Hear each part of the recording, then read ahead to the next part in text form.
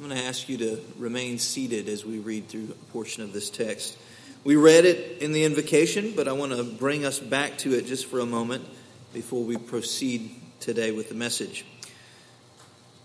Isaiah chapter 9, beginning in verse 6, says, "For to us a child is born, and to us a son is given, and the government shall be upon his shoulder, and his name shall be called Wonderful Counselor,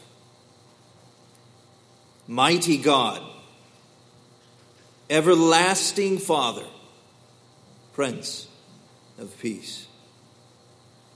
And of the increase of his government and of peace, there will be no end," just as we sing. "On the throne of David and over his kingdom, to establish it and to uphold it with justice and with righteousness from this time forth and forevermore. The zeal of Yahweh of armies will do this." This morning we will begin a series together focusing on the titles of Jesus that we find here in this messianic text from the prophet Isaiah. We see that there are 4 titles in 4 weeks. The first is that of Wonderful Counselor. Second, Mighty God. Third, Everlasting Father. And then the fourth, the Prince of Peace. And so during the month of December, those are the focuses that we will have in our Sunday morning gatherings together. Sometimes when we enter into a holiday season, I don't know about you, but when I come to Christmas holiday season, I'm excited about it. I think there's always this desire, this longing, and maybe it's kind of the experiences that you had as a child. There's this kind of aroma of Christmas that just kind of puts a smile on your face. But I know that a lot of times what happens is we have that overwhelming desire to be happy. Chestnuts are roasting on the open fire, folks, right?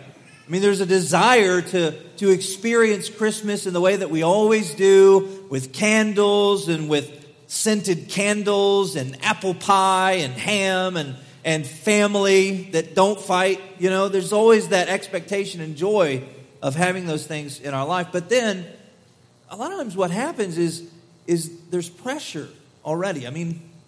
Coming in from the summer into the fall, November, you already had one family get together and you know how that went. There's stress.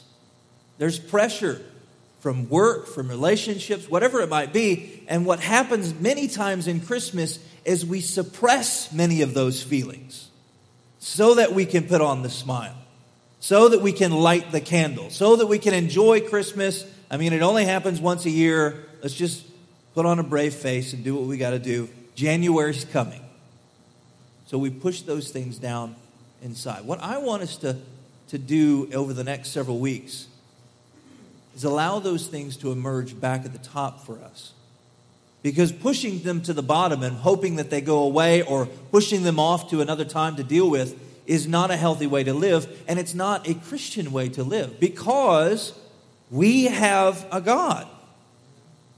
And the very idea of Christmas, the very idea of incarnation, means that our God has come to us so that we might know Him and so that He might bring healing and restoration in our lives.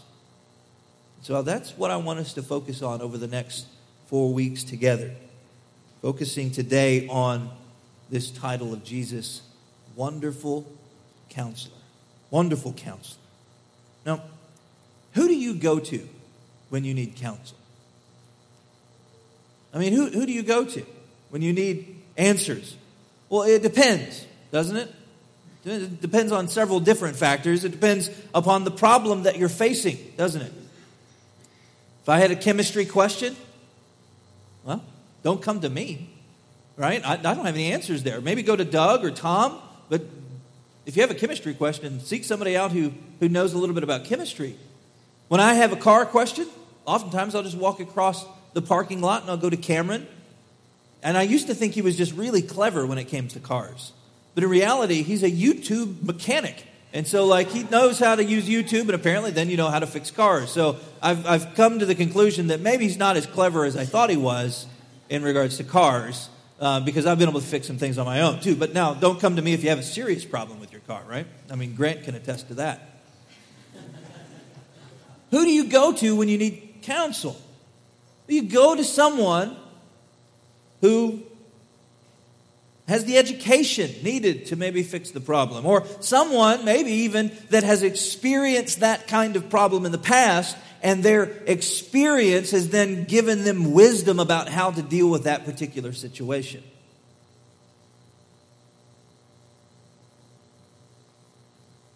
What does Isaiah say about Jesus? He says that he is the wonderful counselor. Wonderful counselor. Now, he describes him with this adjective of wonderful. Now, what does wonderful mean to you? There's that question that everybody likes in Sunday school. What does it mean to you? What does wonderful mean to you? Well, wonderful, oftentimes it just means pleasant, doesn't it? Right? I think eggnog is a wonderful holiday drink. It's pleasant. It's enjoyable. I think our Christmas tree that we set up last night is a wonderful addition to the dining room. It's nice to look at. Makes me happy inside, right? Is this what Isaiah means by wonderful? Well, Jesus is probably not bad to look at. But I think there's more to it than that. It means that he's extraordinary. That he's above everyone else who happens to counsel. He's extraordinary. He is miraculous in his counsel. He's sometimes very difficult to understand, mysterious even, creating wonder and awe in his counsel. His counsel exceeds our imagination. It grants us hope when we thought that hope really wasn't possible anymore. That's what his counsel does. Now, there's a lot of different texts that we could look at to think through how Jesus being our wonderful counselor affects us. But I want us to focus our attention this morning on Hebrews chapter 4. So turn in your Bibles to Hebrews chapter 4. I'm going to read verses 14 down to verse 16. Now in this text, the author describes Jesus not so much in the terms of wonderful counselor, but as in high priest. And I think we'll see how those two, they come together for us in Jesus.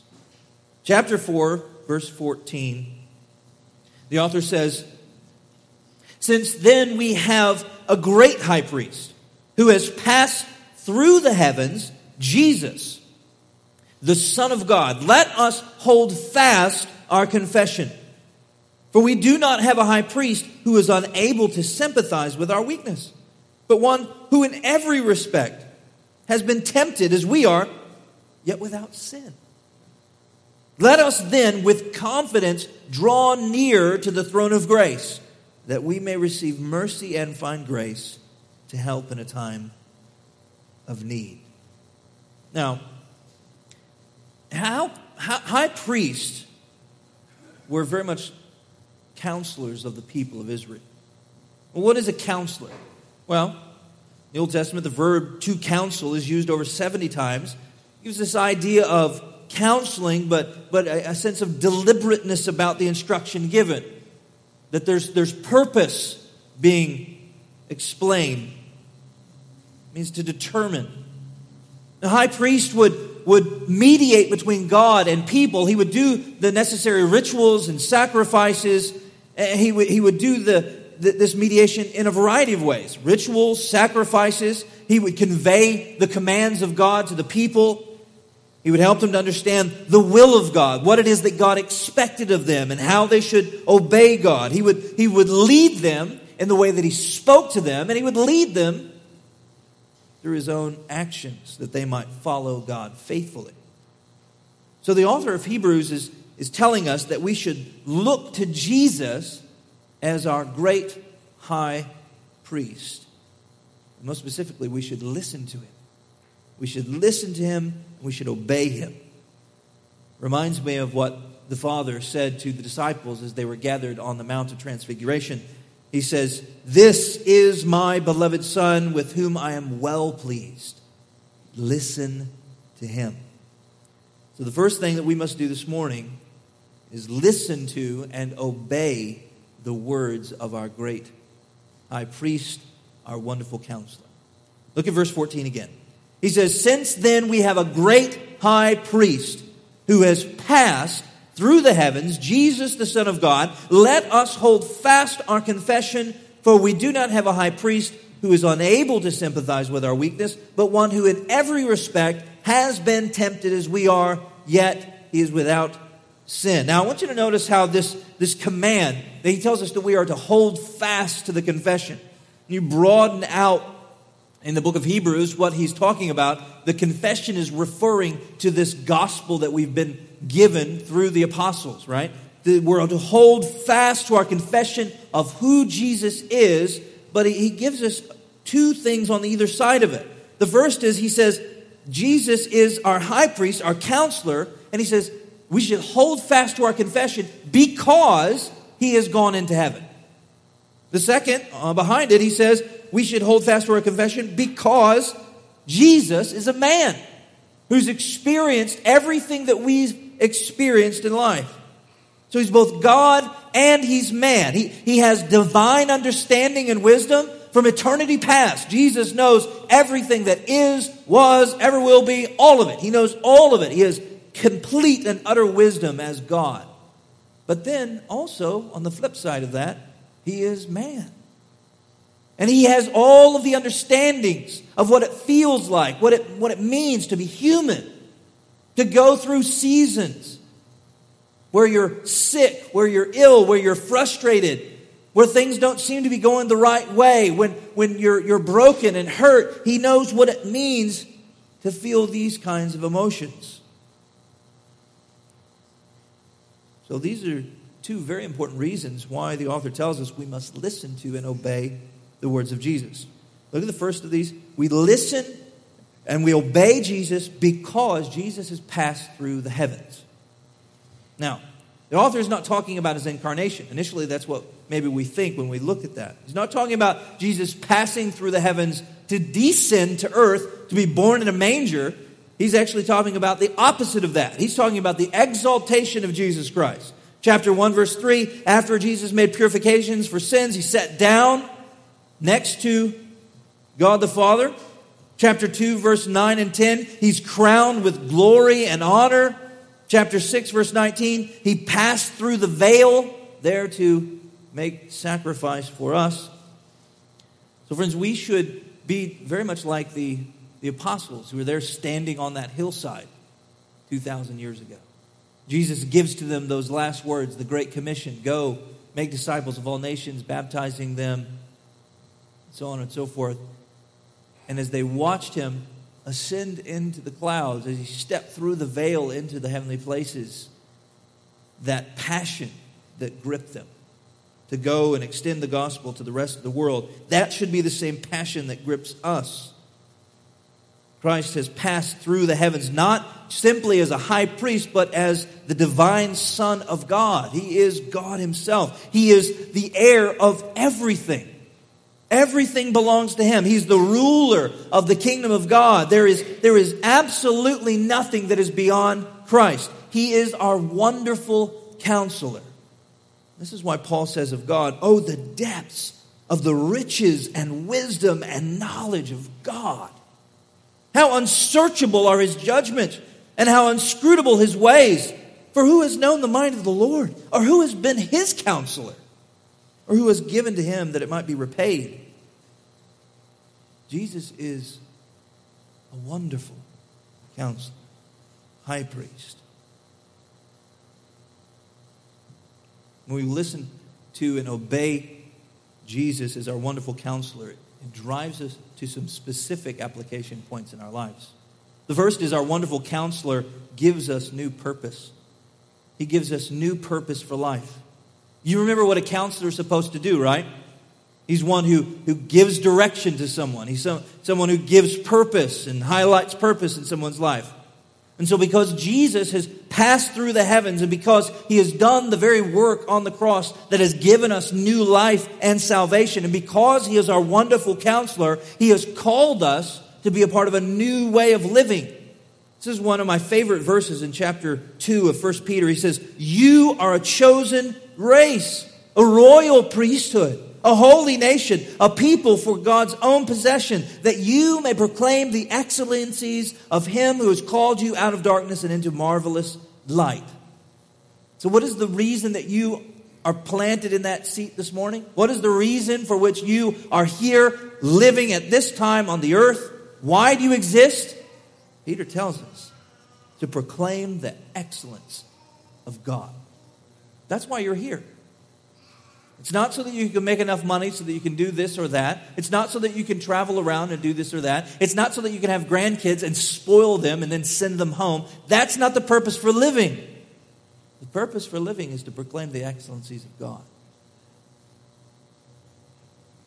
And so at times like this, when we come to the Christmas season, and like I said, we begin to take all of the stress and the pressures and we push them down so that we can enjoy Christmas.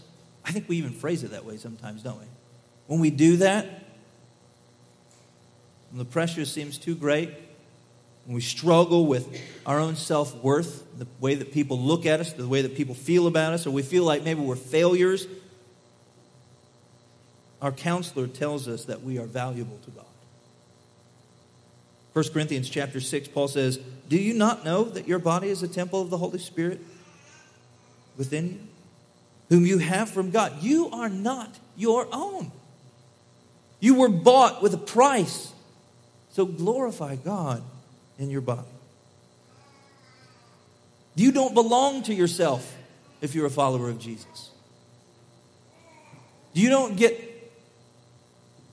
have the right to say that you're going to do this or that with yourself, with your time, with your money. As a follower of Christ, we submit that to the one who rules and reigns in our life. Why? Because we're not free agents. We've been bought with a price. God paid an exorbitant amount to save your soul, to rescue you from the clutches of death. God gave up everything, His own Son, in order to save you. Friends, you're not your own. You're bought with a price. We have a new purpose. Our wonderful counselor gives us also a new perspective. The author said in chapter 2 and verse 8, God put everything in subjection to Jesus. He left nothing outside His control. At present, we don't see everything in subjection to Him. But he goes on and says that we will at one point. Now, it seems like, especially as we reflect on this past week, that hatred and evil and violence rule the world now. The sad thing is that many of the times for us as Americans, it only matters when it happens here. And the truth is, thousands of people have died this week in horrible, violent acts around the world. 14 of them died here in our own country. But it seems as though devastating things are everywhere. Violence is a pandemic around the world.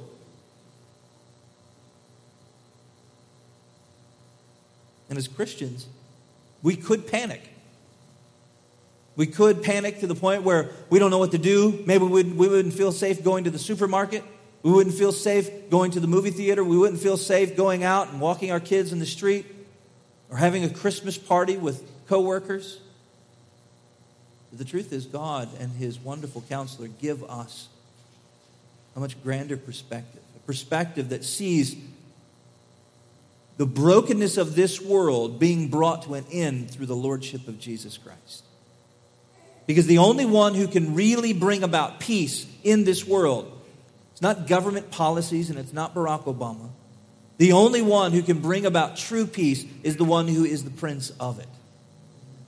And that peace will only come through the gospel and the church's proclamation of the excellencies of God, who's called them out of darkness and brokenness and hatred and evil and wickedness and into His marvelous light that is found in the gospel. Our wonderful counselor gives us purpose. He clarifies our perspective, and as a result, our priorities change. So when we look at our own life, how do we know if listening to and obeying Jesus really is a priority for our life? How can you measure that? Well, do you spend time with Him? It's like the easiest question in the world to ask yourself, but it's the hardest in the world to answer. Do you spend time with Jesus? Do you spend time in prayer? Or do you not? Did you used to, but now as you look at your life, even right now this morning as you reflect over this last week, how many times did you actually pray? How many times did you sit down with the intent, purpose of actually speaking to your Creator, your Redeemer? And how many times did you think, you know what, I should get up a little bit early tomorrow morning and read my Bible and pray? And then what happened? Well, there was a snooze button and you hit it. And then by the time you got up, you didn't have time. You had to get showered. You had to get to work. You had to do all of these other things. And life happened. And you didn't spend any time with the Lord. And so the very first time that you've spoken to Him in a week is maybe even when you've come in these doors and you began to sing a song because Cameron told you to. Maybe the first prayer that you'll offer this week is maybe at the close of this sermon. How can you measure your priorities? Well, do you gather when the church gathers? Do you come together? Not because I said you had to. Not because your pastor stood up and told you that you should, and as a result, then you felt guilty. Or your pastor stood up and told you that you should, and then because you're stubborn, you said, no, I'm not going to now. Do you gather with the church? The church gathers. And we gather together not because we have to, but because we want to. Because when we get together, we're building community with one another. We're asking one another how life is, how the gospel is being worked out in your life. When we gather on Wednesday nights, we're praying for one another. For those of you who don't come on Wednesday nights on a regular basis, we're praying for you. We're praying that God would do continued works in your life. We're praying for one another, for healings. We're praying for the salvation of those in our own church family who are connected through the community. We're praying for the nations. How many nations, Cameron? Over 50, 45, 50 nations by the end of this year that we have prayed for intensely. That God would continue His work of bringing people to Christ, to building up the church. Do you surround yourself with Christians that will encourage you and strengthen you? Or do you isolate yourself from believers? See, all of these are ways that we can measure whether or not we're listening to and obeying the counsel of Jesus. So what is the second reason that we are to hold fast to our confession of Jesus? Well, here it is. We listen and obey because Jesus understands our problems. He knows what we're going through. He was tempted, it says, but He's sinless. Look at verse 15. He says, for we do not have a high priest who is unable to sympathize with our weakness, but one who is in every respect has been tempted as we are, yet without sin. So we hold fast because Jesus is our divine, wonderful counselor who reigns from heaven with perfect knowledge and power. And we hold fast because Jesus is truly, not just like in a yeah, sure He is. No, He truly is one of us. He's like us. God in flesh. He empathizes with us. Charles Spurgeon, one of my favorite pastors, whom I look forward to meeting one day, he talks about this sympathizing Savior like this. It's beautiful. It should be on the screen behind me, so don't get lost. 19th century English, don't get lost. Our Master stoops to weakness. Isn't that beautiful? He is not only touched with the feeling of the heroic endurance or of the martyrs, but he sympathizes with those of us who are not heroes, but can only plead, the spirit indeed is willing, but the flesh is weak. While you are entreating the Lord thrice to take away the thorn in the flesh, He is sympathizing with you. Is it not well that it does not say, touched with the feeling of our patience?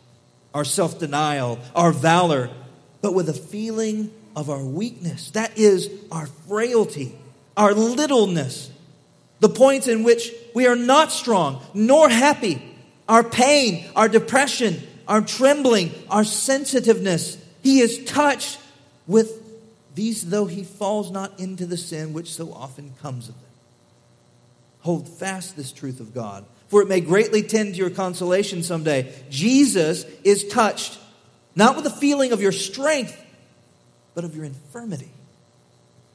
Down here, poor, feeble nothings affect the heart of their great high priest on high, who is crowned and with glory and honor. As the mother feels the weakness of her babe, so does Jesus feel with the poorest, saddest, and weakest of his chosen. Isn't that good news? Just nod yes. That's good. So good. I mean, how many times as a parent, you're woken up in the middle of the night and your child is sick and they're throwing up sick, their fever is burning, and you just wish that you could do something. You wish, even to the point where you wish that you could just take their place. You empathize with them, you sympathize with them, you get the washcloth and you wipe their face. You try to take care of them because you really wish that you could just trade places with them and you'd gladly be sick for them. The reality is our empathy can only go so far, can't it? You can't actually do that. But there's one who has. Jesus' empathy is not limited. Not only did he take on flesh, becoming one of us, he helped. He gently spoke to us. He said, "Come to me, all who are weary and heavy laden, and I will give you rest." He became like us so that he might save us. In fact, Paul says, for our sake, God made Jesus to be sin who knew no sin, so that in him we might become the righteousness of God. Jesus is our wonderful counselor because he truly understands what we're going through. It's not a platitude. He really does. He knows what it feels like to be hungry and thirsty. He knows what it feels like to be betrayed by a friend. What it feels like to have a broken heart. He knows what it feels like to lose someone that you love deeply. He knows what it feels like to be treated unfairly, to be gossiped about behind his back. Friends, Jesus even knows what family drama feels like. There's nothing that you are going through that your wonderful counselor does not fully understand. So if Jesus is our wonderful counselor, if Jesus is our high priest, how then should we respond to him? What should we do? Well, verse 16. Give all of your life to your wonderful counselor. Look at verse 16. He says, "Let us then with confidence draw near to the throne of grace, that we may receive mercy and find grace to help in a time of need." So first of all, you have to be humble. You want to come to your counselor, the wonderful counselor? Do you want to respond in faithfulness to him? You have to be humble. Look at the phrase in verse 16, that we may receive mercy and find grace to help in a time of need. Well, the first thing is you have to recognize that you have a time of need. That you don't have it all together. That you are broken. That you are unable to fix the many problems in your life. That you are a sinner even. How many of us are like the Laodicean church? We say things like, "I'm rich. I have prospered and I need nothing." Not realizing that we're wretched, pitiful, poor, blind, and naked. Maybe we don't say it with our voice, but we live it with our life. I got everything I need. I got everything that I need to do all of the things that I need to do to be happy. We think we've got it all together, but in reality, we are pitiful. Broken, inside and out. Blind, we don't even see our own problems correctly. Naked. Verse 13. Hebrews chapter 4, no creature is hidden from God's sight, but all are naked and exposed to the eyes of him to whom we must give an account. You can't hide from God, can you? And we look okay. On the outside, oftentimes we look like we got it all together. We've got the job that we've always wanted. It's going well. We're getting promoted. We've got finances all in order. The family that we have is great. Everything looks wonderful, pleasant. But before God, there is weakness. He sees it. He sees the internal struggle. He sees every sin laid bare. And for some of you, you need to face that. Because you're living with the stubbornness of having it all together, thinking that you really do. You need to humble yourself. Others of us here this morning need to hear that God gives grace when we need it most. Because maybe you feel beat up in life. Maybe you live with that continued understanding that you really are broken, don't really have much to offer other people. Nobody really seems to care about you. They just care about themselves. Maybe you doubt your value. Maybe because you made some stupid decisions years ago. And those decisions continually haunt you every day. And you think, wow, maybe this is what I got. This is all me. Maybe you beat yourself up all the time because of your tendency to go toward bitterness and anger and to lose your temper and to yell at your own family. Maybe you find yourself depressed because you lash out even when you don't want to. Maybe you kick yourself every single day because your eyes just continue to wander. And it's such a struggle to be faithful. Friends, there is grace for you in a time of need. Be humble. Secondly, be confident. He says, let us with confidence draw near. This is kind of a new thing for the people of God. In the Old Testament, you remember the story when the Israelites had gathered around the mountain. And they were hearing from the voice of God. And they said to Moses, move aside, Moses. We're going to just go ahead and walk up there and deal with this God ourselves. Is that what they said? No. Nobody read their Bible this year? No, that's not what they said. They said, you go talk to him. He's crazy scary. You go talk to him. You deal with him. Then tell us what he wants us to do. They were scared out of their minds of this God. You think the high priest, he would just walk into the Holy of Holies whenever he felt like it? I mean, he just, it's a nice day. I think I'll go check out and see what God's up to this morning. Saunter into the Holy of Holies wearing his Frank Sinatra hat. No, of course not. Why? Because he lacked no confidence that God would not strike him dead. You see the newness of what we're experiencing in Jesus Christ? At no time in history would the people of God been told, approach the throne of God with confidence. But here, we're told, approach him with confidence. Draw near with confidence. And it's not because of us.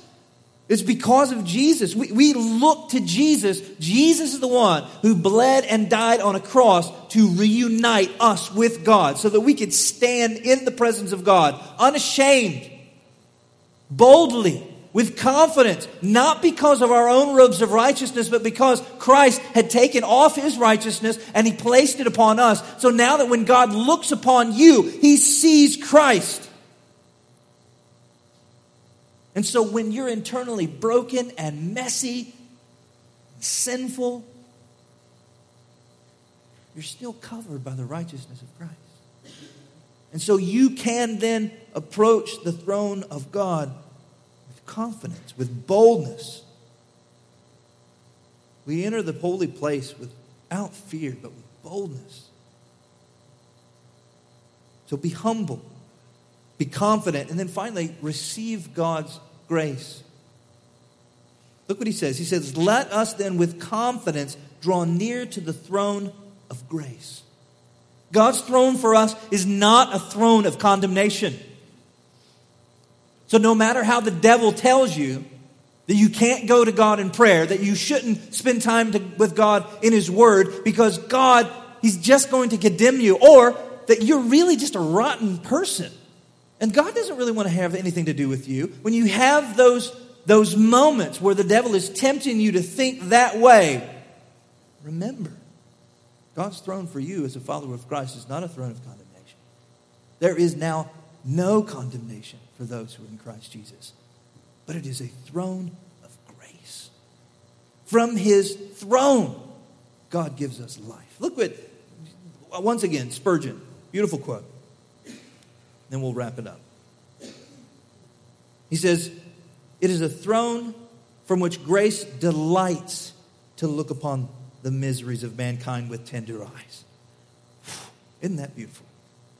It is a throne from which grace delights to look upon the miseries of mankind with tender eyes, to consider them and to relieve them. Come then,